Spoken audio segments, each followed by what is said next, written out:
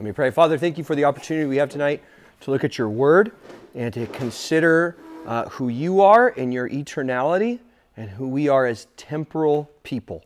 Help us to live well in light of the hope that we have of the resurrection. May you use your word tonight to encourage us, to confront us, and to make us more like your Son. Pray this in your Son's name. Amen. Amen. Go ahead and be seated. If you have your Bible, go ahead and turn to Job 14. Go ahead and turn to the book of Job, chapter 14. We are going to be looking at 1 Thessalonians tonight, but I want to start our time by looking at Job. Job 14. And as you turn there, I want you to imagine the following scenario. I want you to imagine that you are stuck in a car that is heading towards a cliff. You cannot stop the car. You cannot exit the car. The door won't open and the seatbelt will not be undone. The cliff is coming and you are going to die. What do you do in that situation? What are your options? Well, one of your options might be distraction. One of your options could be that maybe you call like an advertising company and ask them, is there any way you could put up a billboard in front of this cliff so I don't have to see it before I go over it? You would think that's a very strange option, and yet that's very similar to how we actually go through life. It's very similar to the way that we think about the topic of death.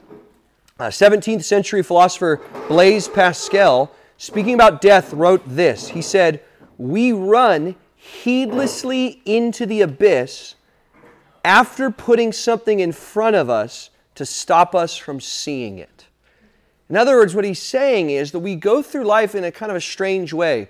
We know we're going to die. We know death is inevitable, but we try every which way we can to distract us from that, to not think about it and not have to deal with it. Maybe we know we can't stop death, but maybe we could at least avoid talking about it. That's really what you see practice in our world. There is this cultural attempt to avoid death. We don't talk about death. We don't think about our own death. Even our terminology, like we don't have graveyards anymore. We have memorial parks. We don't have funerals. We have a celebration of life. There's no more undertakers, right? That's not unless like you're into WWE or something like that. What you have instead is service directors. Death used to be something that happened very much in front of us. You would lose a loved one, a grandma, a parent, a child, a spouse. You would lose them in your home. Now they go to hospice care, so that could happen elsewhere. In fact, if you look at older churches, as some of you, if you've like traveled and seen like super old churches, you'll notice like, wow, like there's a graveyard like in the back or even in the front of the church. We don't do that now. Graveyards are kind of hidden off, and like I said, we don't use that word. But what's very clear in the Bible is death is inevitable. It's a reality we all have to deal with. Right here I have Job 14 in front of you. Job 14 verse 1 says, "Man who is born of a woman is a few days and full of trouble. He comes out like a flower and withers. He flees like a shadow and continues not." Take a look at verse 5. It says, "Since his days are determined and the number of his months is with you, you have appointed his limits that he cannot pass. Look away from him and leave him alone, that he may enjoy like a hired hand his day." Verse 7, "For there is hope for a tree, if it be cut down, that it will sprout again, that its shoots will not cease. Though its roots grow old in the earth, and its stump die in the soil, yet at the scent of waters it will bud, and put out branches like a young plant. But a man dies, and is laid low. Man breathes his last, and where is he? As waters fail from a lake, and a river wastes away and dries up, so man lies down and rises not again." Job there reflecting on the reality that man will die. And when he dies, that is the end. Hebrews 9 says it's appointed for a man to die once. And in James 4, it describes our life as like a vapor. It's like a mist. It's here 1 second and it's gone the next. And so the question we need to think about is, how do we handle the reality of death?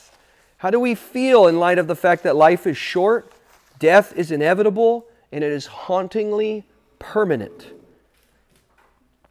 It makes it so difficult when loved ones pass away because they aren't coming back. That time you wanted with them will go unspent, and the last thing we wanted to say will have to go unsaid. And so how do we think about death? And how do we have hope, or how do we feel in the face of death? Well, that's why I want to look at our passage tonight, 1 Thessalonians chapter 4. 1 Thess 4 has to do with the reality of how do we as Christians think about death, and how is our thinking about death different from the way the world thinks about death. We've been studying this letter since January, and since January we've been looking at this church that Paul calls an exemplary church. He points out that they're an example to all the churches in the region. They're evangelistic, they're loving towards one another, they walk in holiness. But there's a problem that they're facing, is that their fellow Christians are dying, and they're not quite sure what to make of it in light of the eternal promises of the Lord. So let's look at this chapter, 1 Thess chapter 4, and let's read verses 13 to 18. Here's what Paul says. He says, "But we do not want you to be uninformed, brothers, about those who are asleep," that is, those who have died, "that you may not grieve as others do, who have no hope. For since we believe that Jesus died and rose again, even so, through Jesus, God will bring with him those who have fallen asleep. For this we declare to you by a word from the Lord, that we who are alive, who are left until the coming of the Lord, will not precede those who have fallen asleep. For the Lord himself will descend from heaven, and with a cry of command, with the voice of an archangel, with the sound of the trumpet of God, and the dead in Christ will rise first. Then we who are alive, who are left, will be caught up together with them in the clouds to meet the Lord in the air. And so we will always be with the Lord. Therefore, encourage one another with these words." 3 times you see it in this passage, he uses the word asleep. Verse 13, verse 14, and verse 15. And we see here, sleep is a euphemism for death. Now, what we know about these people is that they were waiting for the return of Jesus. Flip back to chapter 1, verse 9. If you look at chapter 1, verse 9, when Paul commends them, he's talking about how these people were those, if you look at halfway through verse 9, it says, "How you turned to God from idols to serve the living and true God, and to wait for his Son from heaven, whom he raised from the dead, Jesus, who delivers us from the wrath to come." And so early on, Paul commends this church for saying, you're a group of Christians who are waiting for the return of King Jesus. You're mindful that there is an eternal kingdom, not this kingdom as the permanent kingdom, but they're waiting for Christ to return. Here's part of the issue, though. Their fellow Christians have died. And so what they're wondering is, when Jesus comes back, are they going to some extent miss out?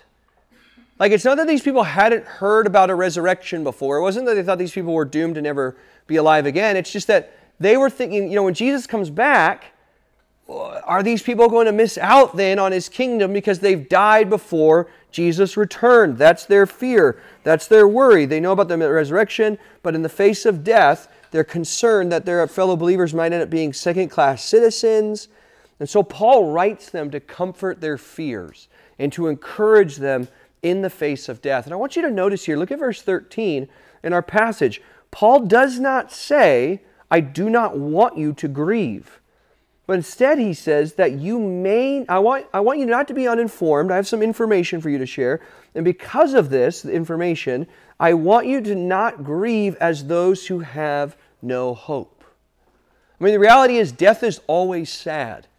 And the idea that as Christians that we're supposed to be like smiling, "Hey, it's okay, I trust the Lord in the face of death." Like, no, don't be a weirdo. Don't be strange. Like, death is a sad thing. Anytime someone created the image of God passes away, it's a reminder of sin. It's a reminder that this isn't right. This isn't the way that God created the world to be. We weren't designed to die. We mourn because we love. Death is sad. But he does not say do not grieve. He says do not grieve like those who have no hope. See, Christians in the face of death grieve, but it's not a hopeless grief. It's a hope-filled grief. And that hope-filled grief comes from knowledge. He says, I don't want you to be uninformed. There's some knowledge you need to have. But what's that knowledge? It's the knowledge of the resurrection. It's because of the resurrection that we can grieve, we can face difficulty with hope. In the sadness of life, we can rejoice because we have assurance of the life to come. If I were to give a thesis statement, here's sort of my one-sentence summary of this passage.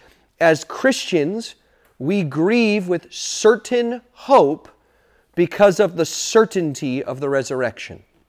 As Christians, we grieve with certain confident hope because of the certainty of the resurrection. That is, as Christians, whether it be death or whether it be 1,000 lesser trials that we face, we can have confidence still, have hope in those, because we know the resurrection happened and we know we ourselves will be resurrected. Where does this certainty come from? 3 reasons. 3 areas why you can have certain hope in light of death right out of this text. Number 1 is this. There'll be 3 points tonight, all having to be with certain hope. Here's number 1. Number 1, we have certain hope because Jesus rose from the dead. We have certain hope because Jesus rose from the dead. Look at verse 14. Before he gets into our resurrection, he begins with Jesus' resurrection. He says, "For since we believe that Jesus died and rose again, even so through Jesus, God will bring with him those who have fallen asleep." That is, because Jesus rose, God's going to resurrect those who have believed in Jesus. What's amazing is if we look at the Gospels, like Jesus over and over again calls his shot when it comes to his own resurrection. Like he's not shy about it. He's preaching about it regularly. Mark 8:31, it says that Jesus began to teach them that the Son of Man must suffer many things, be rejected by the elders and the chief priests and the scribes, and be killed, and after 3 days rise again. He said this plainly, it says, Mark 8:31. In John chapter 2, verses 18 through 22, is the passage where Jesus says, "Destroy this temple, and I will raise it in 3 days." Talking about his own body and his own resurrection. And what happens over and over again in the New Testament is our resurrection is tied to Jesus' resurrection. Take your Bibles, if you would. Let's go to 2 Corinthians chapter 4. 2 Corinthians chapter 4. Verse 14, and then we'll look at a verse in 1 Corinthians right after that. 2 Corinthians chapter 4, we can start in verse 13. "Since we have the same spirit of faith, according to what has been written, I believed and so I spoke. We also believe, and so we also speak." Verse 14, "Knowing that he who raised the Lord Jesus will raise us also with Jesus and bring us with you into his presence." See this connection? Because Jesus was raised, we're going to be raised. The same pattern happens in Philippians. Philippians chapter 2, when it talks about be humble, consider others more important than yourself, it says, have this attitude that was also in Jesus. Jesus died, but was exalted. Therefore, you can have the confidence that if you die to self and humility, you will also be exalted. Go to 1 Corinthians 15. And the reason why I bring this up, we remember the certainty is as certain as Jesus rose from the dead. It's sort of like we get grafted in. Like I've seen these commercials. I've never obviously banked with them, and you'll understand. But I've seen so many commercials. Have you guys seen the commercials for Navy Federal Credit Union before? Who's seen these commercials before? It's like, Navy Federal Credit Union. It's a great bank. What? You didn't serve in the Army? Oh no, but my grandpa served in the Army, so I get it on. Have you guys seen these commercials where anyone banking with Navy Federal in here? All right, that's okay. It's fine. I don't either because I didn't get in on that. But it's just like, no, I had a relative who got the perk, and therefore I got the same perk. Well, that's how the resurrection works for us. It's like Jesus was resurrected from the dead because we're united to Christ. Not only do we get adopted in Christ, not only are we co-heirs with Christ, but we then get the same sort of resurrection. We're united with him, and we get the same benefits as he gets. Look at verse 13 there, 1 Corinthians 15. It says, "But if there's no resurrection from the dead, then not even Christ has been raised. And if Christ has been raised, then our preaching is in vain and your faith is in vain." In other words, if Jesus has been raised from the dead, you're not going to be raised from the dead either. Why would you think you would get it if he didn't? But verse 20 says, "But in fact Christ has been raised from the dead, the first fruits of those who have fallen asleep. For as by a man came death, by a man has come also the resurrection of the dead. For as in Adam all die, and that death passed on to us, so also in Christ shall all be made alive, his resurrection passed on to us. But each in his own order. Christ the firstfruits, then at his coming those who belong to Christ. So what do we do with this? How can I know that I'll be resurrected? How can I know that fellow believers whom I love, who have died, will be resurrected as well? Because Jesus was raised from the dead. And if the grave is empty, that means that we ourselves will not be in the grave forever either. I love this quote. It was actually Katie that found this, my wife, a few months ago, and it's been stuck in my head since. A commentator writing on 1 Corinthians 15 says this. He says, while graveyards may remind one of the brevity of life, the resurrection ensures the brevity of death. Isn't that amazing? The resurrection ensures the brevity of death. The question is, do we believe this?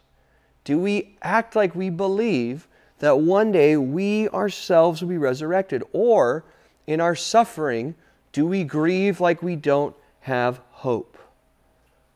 I understand that trials cause grief. This isn't a sermon of being smiley no matter what or stoic without tears. Trials do get in the way, they bother us, but as a Christian, they don't devastate us. They don't leave us hopeless. They don't ruin everything. Why? Because Jesus is going to resurrect us one day. And we know that because Jesus is raised from the dead. At the very least, they shouldn't bother us. Friend, do you worry? Let me ask you this. Do you worry about trials in your life, whether it be death or whether it be lesser trials? Do you worry in a way that some might wonder, does that person actually believe that the resurrection is going to happen in their own life? Like, do you get so worked up that someone who's not a Christian might be tempted to think, I don't know if that one really believes in an afterlife because of how much they're responding to loss in this life.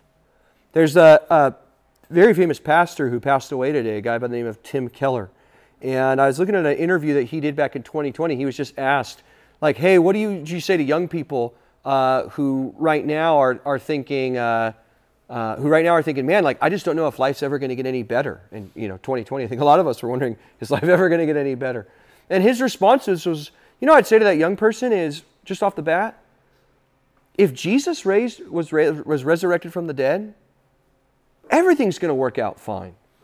And I just love the simplicity of that. Like, our confidence is based on the fact that our Savior's tomb is empty and that He is seated at the right hand in heaven. So number one, certain hope because of Jesus' resurrection. Here's number two. Why do we have certain hope in the face of trials? We have certain hope because Jesus has promised. Because Jesus has promised. Back in 1 Thessalonians now. I got to get there from 1 Corinthians. Back now in 1 Thessalonians, look what Paul says there in verse 15, how he begins to unpack this argument. He says, verse 15, for this we declare to you by a word from the Lord. So first of all, Paul's going to say, this resurrection that I'm going to speak of comes from the Lord. This is truth that's from God's Word. Now, this seems to be some sort of personal revelation to Paul from Jesus that he has passed on. But friends, we have heard over and over again, both in the Old Testament and from the Gospels, of the promise of the resurrection. Like Daniel chapter 12, you can read it later, verses 2 and 3, talk about a resurrection of the saints. Job 19, you can write this verse down. Job 19, 25 to 27. Job says, for I know that my Redeemer lives, and at the last he will stand upon the earth, and after my skin has been thus destroyed, yet in my flesh I shall see God, whom I shall see for myself, and my eyes shall behold and not another. He's saying he has hope of resurrection. That's way back in Job, which is one of the earliest books. We can read about Joseph. He was the one with the fancy coat and his brothers beat him up. At the end of his life, Joseph says, hey, when I die, I want you to take my bones back to Israel. Why? Because he fully expected to be raised from the dead, and he wanted to be in the promised land when it happened. Take your Bibles, let's go to John chapter 11. John chapter 11. And think again about what Jesus has told us here in John chapter 11 about the resurrection. And I want you to see something that's maybe helpful for us. That when we think about resurrection, what Jesus does in this passage is help us to see that resurrection is not so much associated with some formula that God's going to accomplish, but the resurrection is associated with a person. The resurrection is associated with Jesus, who is the resurrector, the resurrecting one. Look at, again, John chapter 11. Look at verse 17. Read verse 17. You're familiar with the story? Now, when Jesus came, he found that his friend Lazarus had been in the tomb for 4 days. And Bethany was near Jerusalem, about 2 miles off. And many of the Jews had come to Mary and Martha to console them concerning their brother. Look at verse 21. Martha said to Jesus, Lord, if you had been here, my brother would not have died. But even now I know that whatever you ask from God, God will give you. I mean, it's a scene filled with emotion. It's a scene filled with tears. They're at a funeral of a beloved brother with friends who have come to mourn with them. Jesus said to her, your brother will rise again. Now look at her response. Martha said to him, I know that he will rise again in the resurrection on the last day. So notice what she says is, she begins to say, like, yeah, I know God's plan. I know there's a resurrection coming. This is not a novel concept that Jesus invited. These Jews had not understood it. But again, Jesus wants Martha here to take her eyes off this doctrine of resurrection and to associate the resurrection in a person, namely himself. What does he say? Jesus said to her, I am the resurrection and the life. Whoever believes in me, though he die, yet shall he live. And everyone who lives and believes in me shall never die. Do you believe this? And what Jesus says is the resurrection is something that has to do with me. That is, if you want resurrection, it is about knowing your right stuff. It is about believing the right things, but it's about knowing a person who is the source of the resurrection. It is the confidence and the hope and the assurance of resurrection. We have the hope of resurrection because of Jesus. We can know we're going to be raised because of Christ. That's where Paul is seeing it from. Jesus himself promises that. And what I'd say for us tonight, Christian, is again, we have this hope because Jesus himself has promised it. Turn back, if you would, to John 5. Let's look at John chapter 5 here. Because that's not the only time that Jesus talks about resurrection. There's another time here in John chapter 5, verse 25. Take a look at verse 25. Jesus says this, truly, truly, I say to you, an hour is coming and is now here, when the dead will hear the voice of the Son of God, and those who hear will live. For as the Father has life in himself, so he has granted the Son also to have life in himself. And he has given him authority to execute judgment, because he is the Son of Man. Now look at verse 28. Do not marvel at this, for an hour is coming when all who are in the tombs will hear his voice and come out, those who have done good to the resurrection of life, and those who have done evil to the resurrection of judgment. So notice what we have here. Right? We have Jesus, who's going to be given all authority.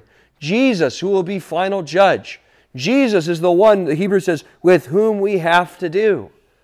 And for all who turn to Jesus, all who in their sin repent of their sin, the reason why they can expect resurrection is not because they're a good person that's earned it, not because they've earned their stripes, not because God's going to kind of cut it down the middle, the bad half go to hell, the good half go to heaven.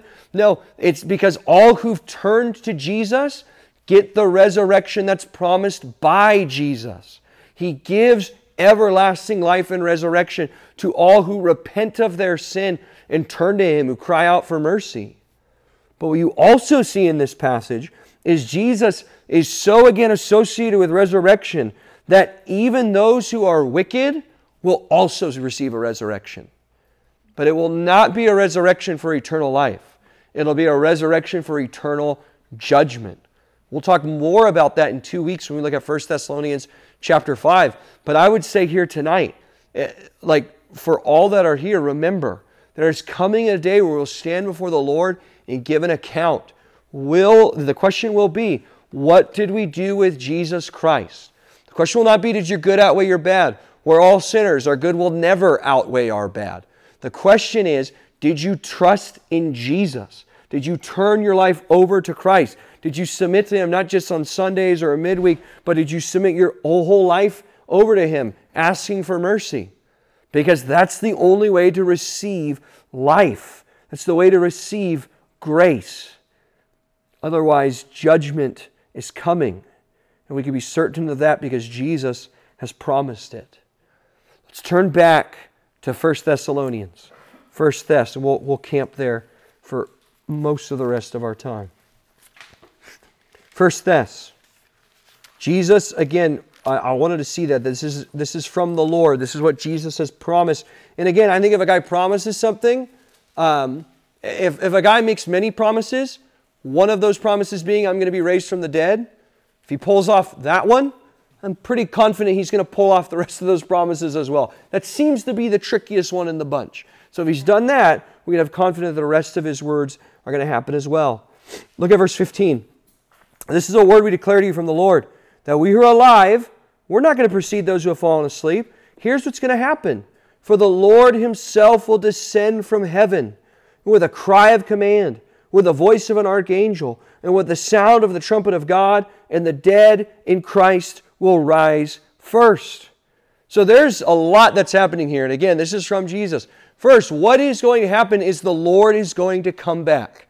Just like Acts chapter 1, when the angel said, just as you've seen Him ascend into the clouds, so He'll be coming back the same way. There is a day coming, and it is the next thing on God's calendar. It's the next thing on the schedule as you march towards eternity, when Jesus is going to come back. And it's going to be a powerful and glorious scene. It's going to be astounding and amazing. What's going to happen? He's going to come back. It says that He's going to descend from heaven with a cry of command.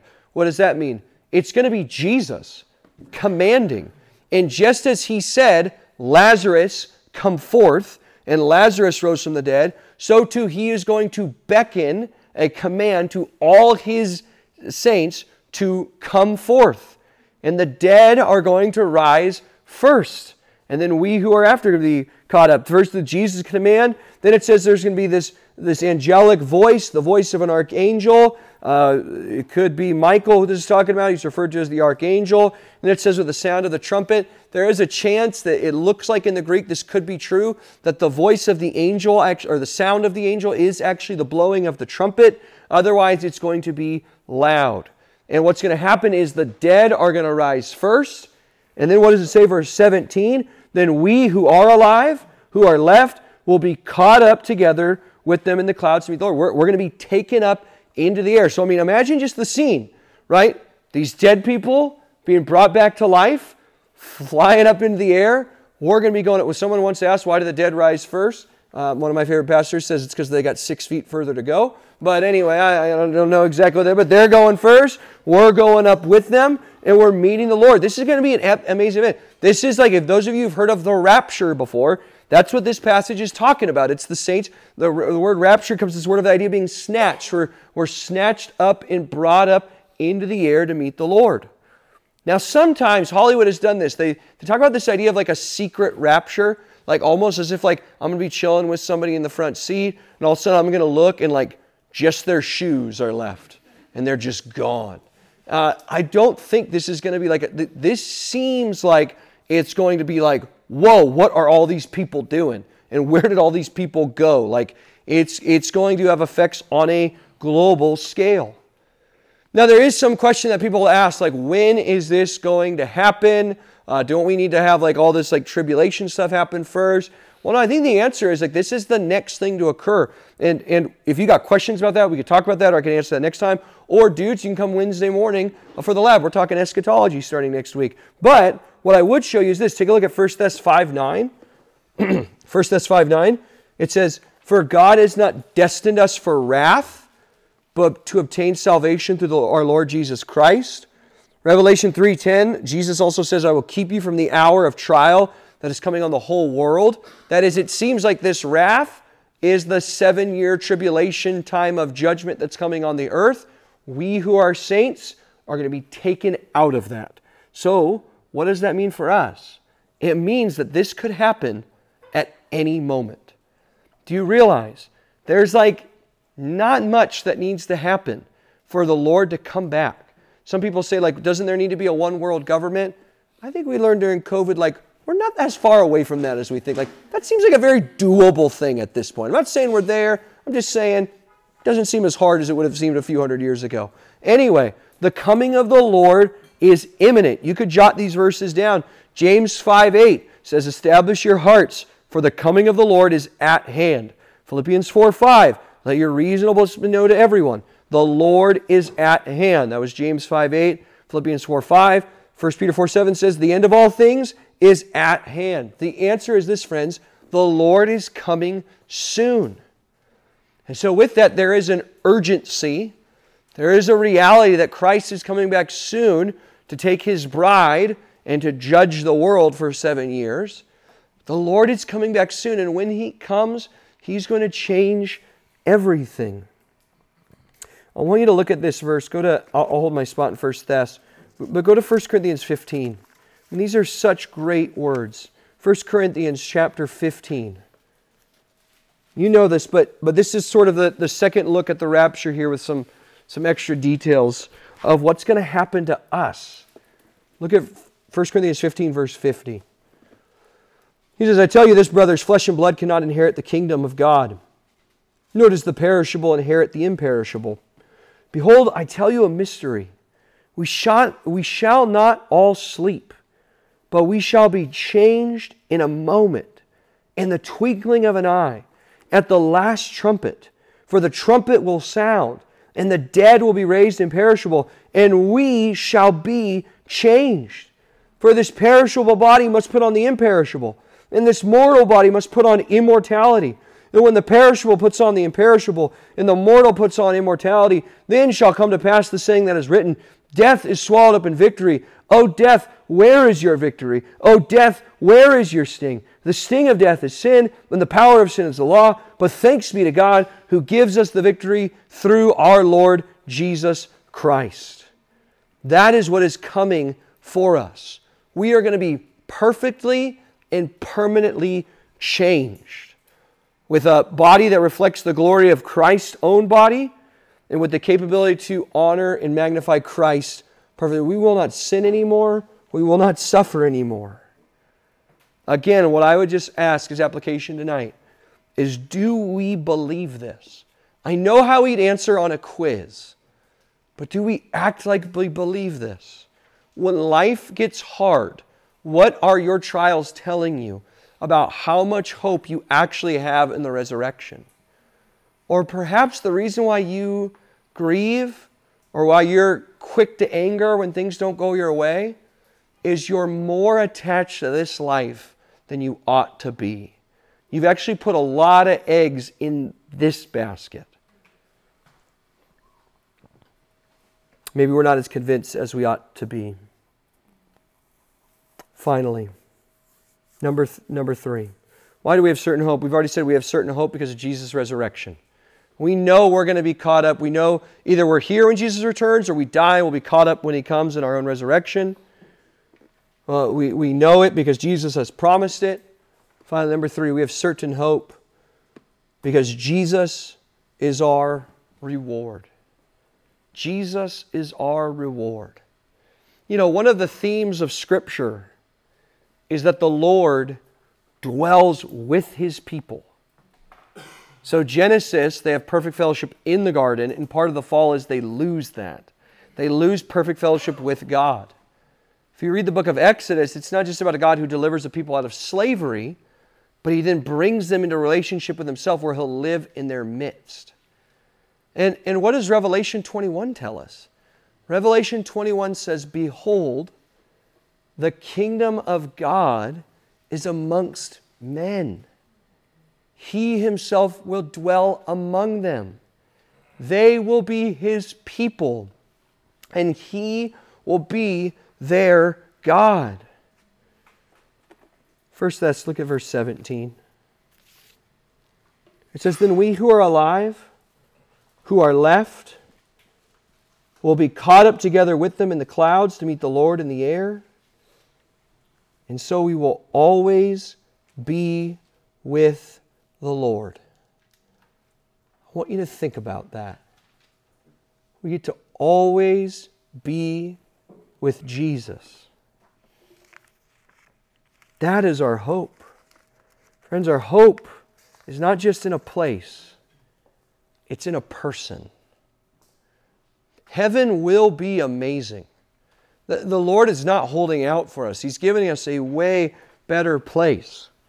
One of my favorite books to read is the Chronicles of Narnia books written by C.S. Lewis. In his last book, The Last Battle, it's sort of this apocalyptic end of Narnia, but ushered into eternity. I love the way it ends when it talks about them all finally going to heaven at the end.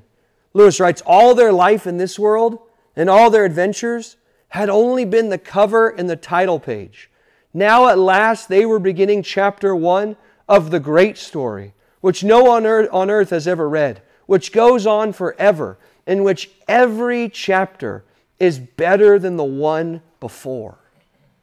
That's the eternity that waits for us.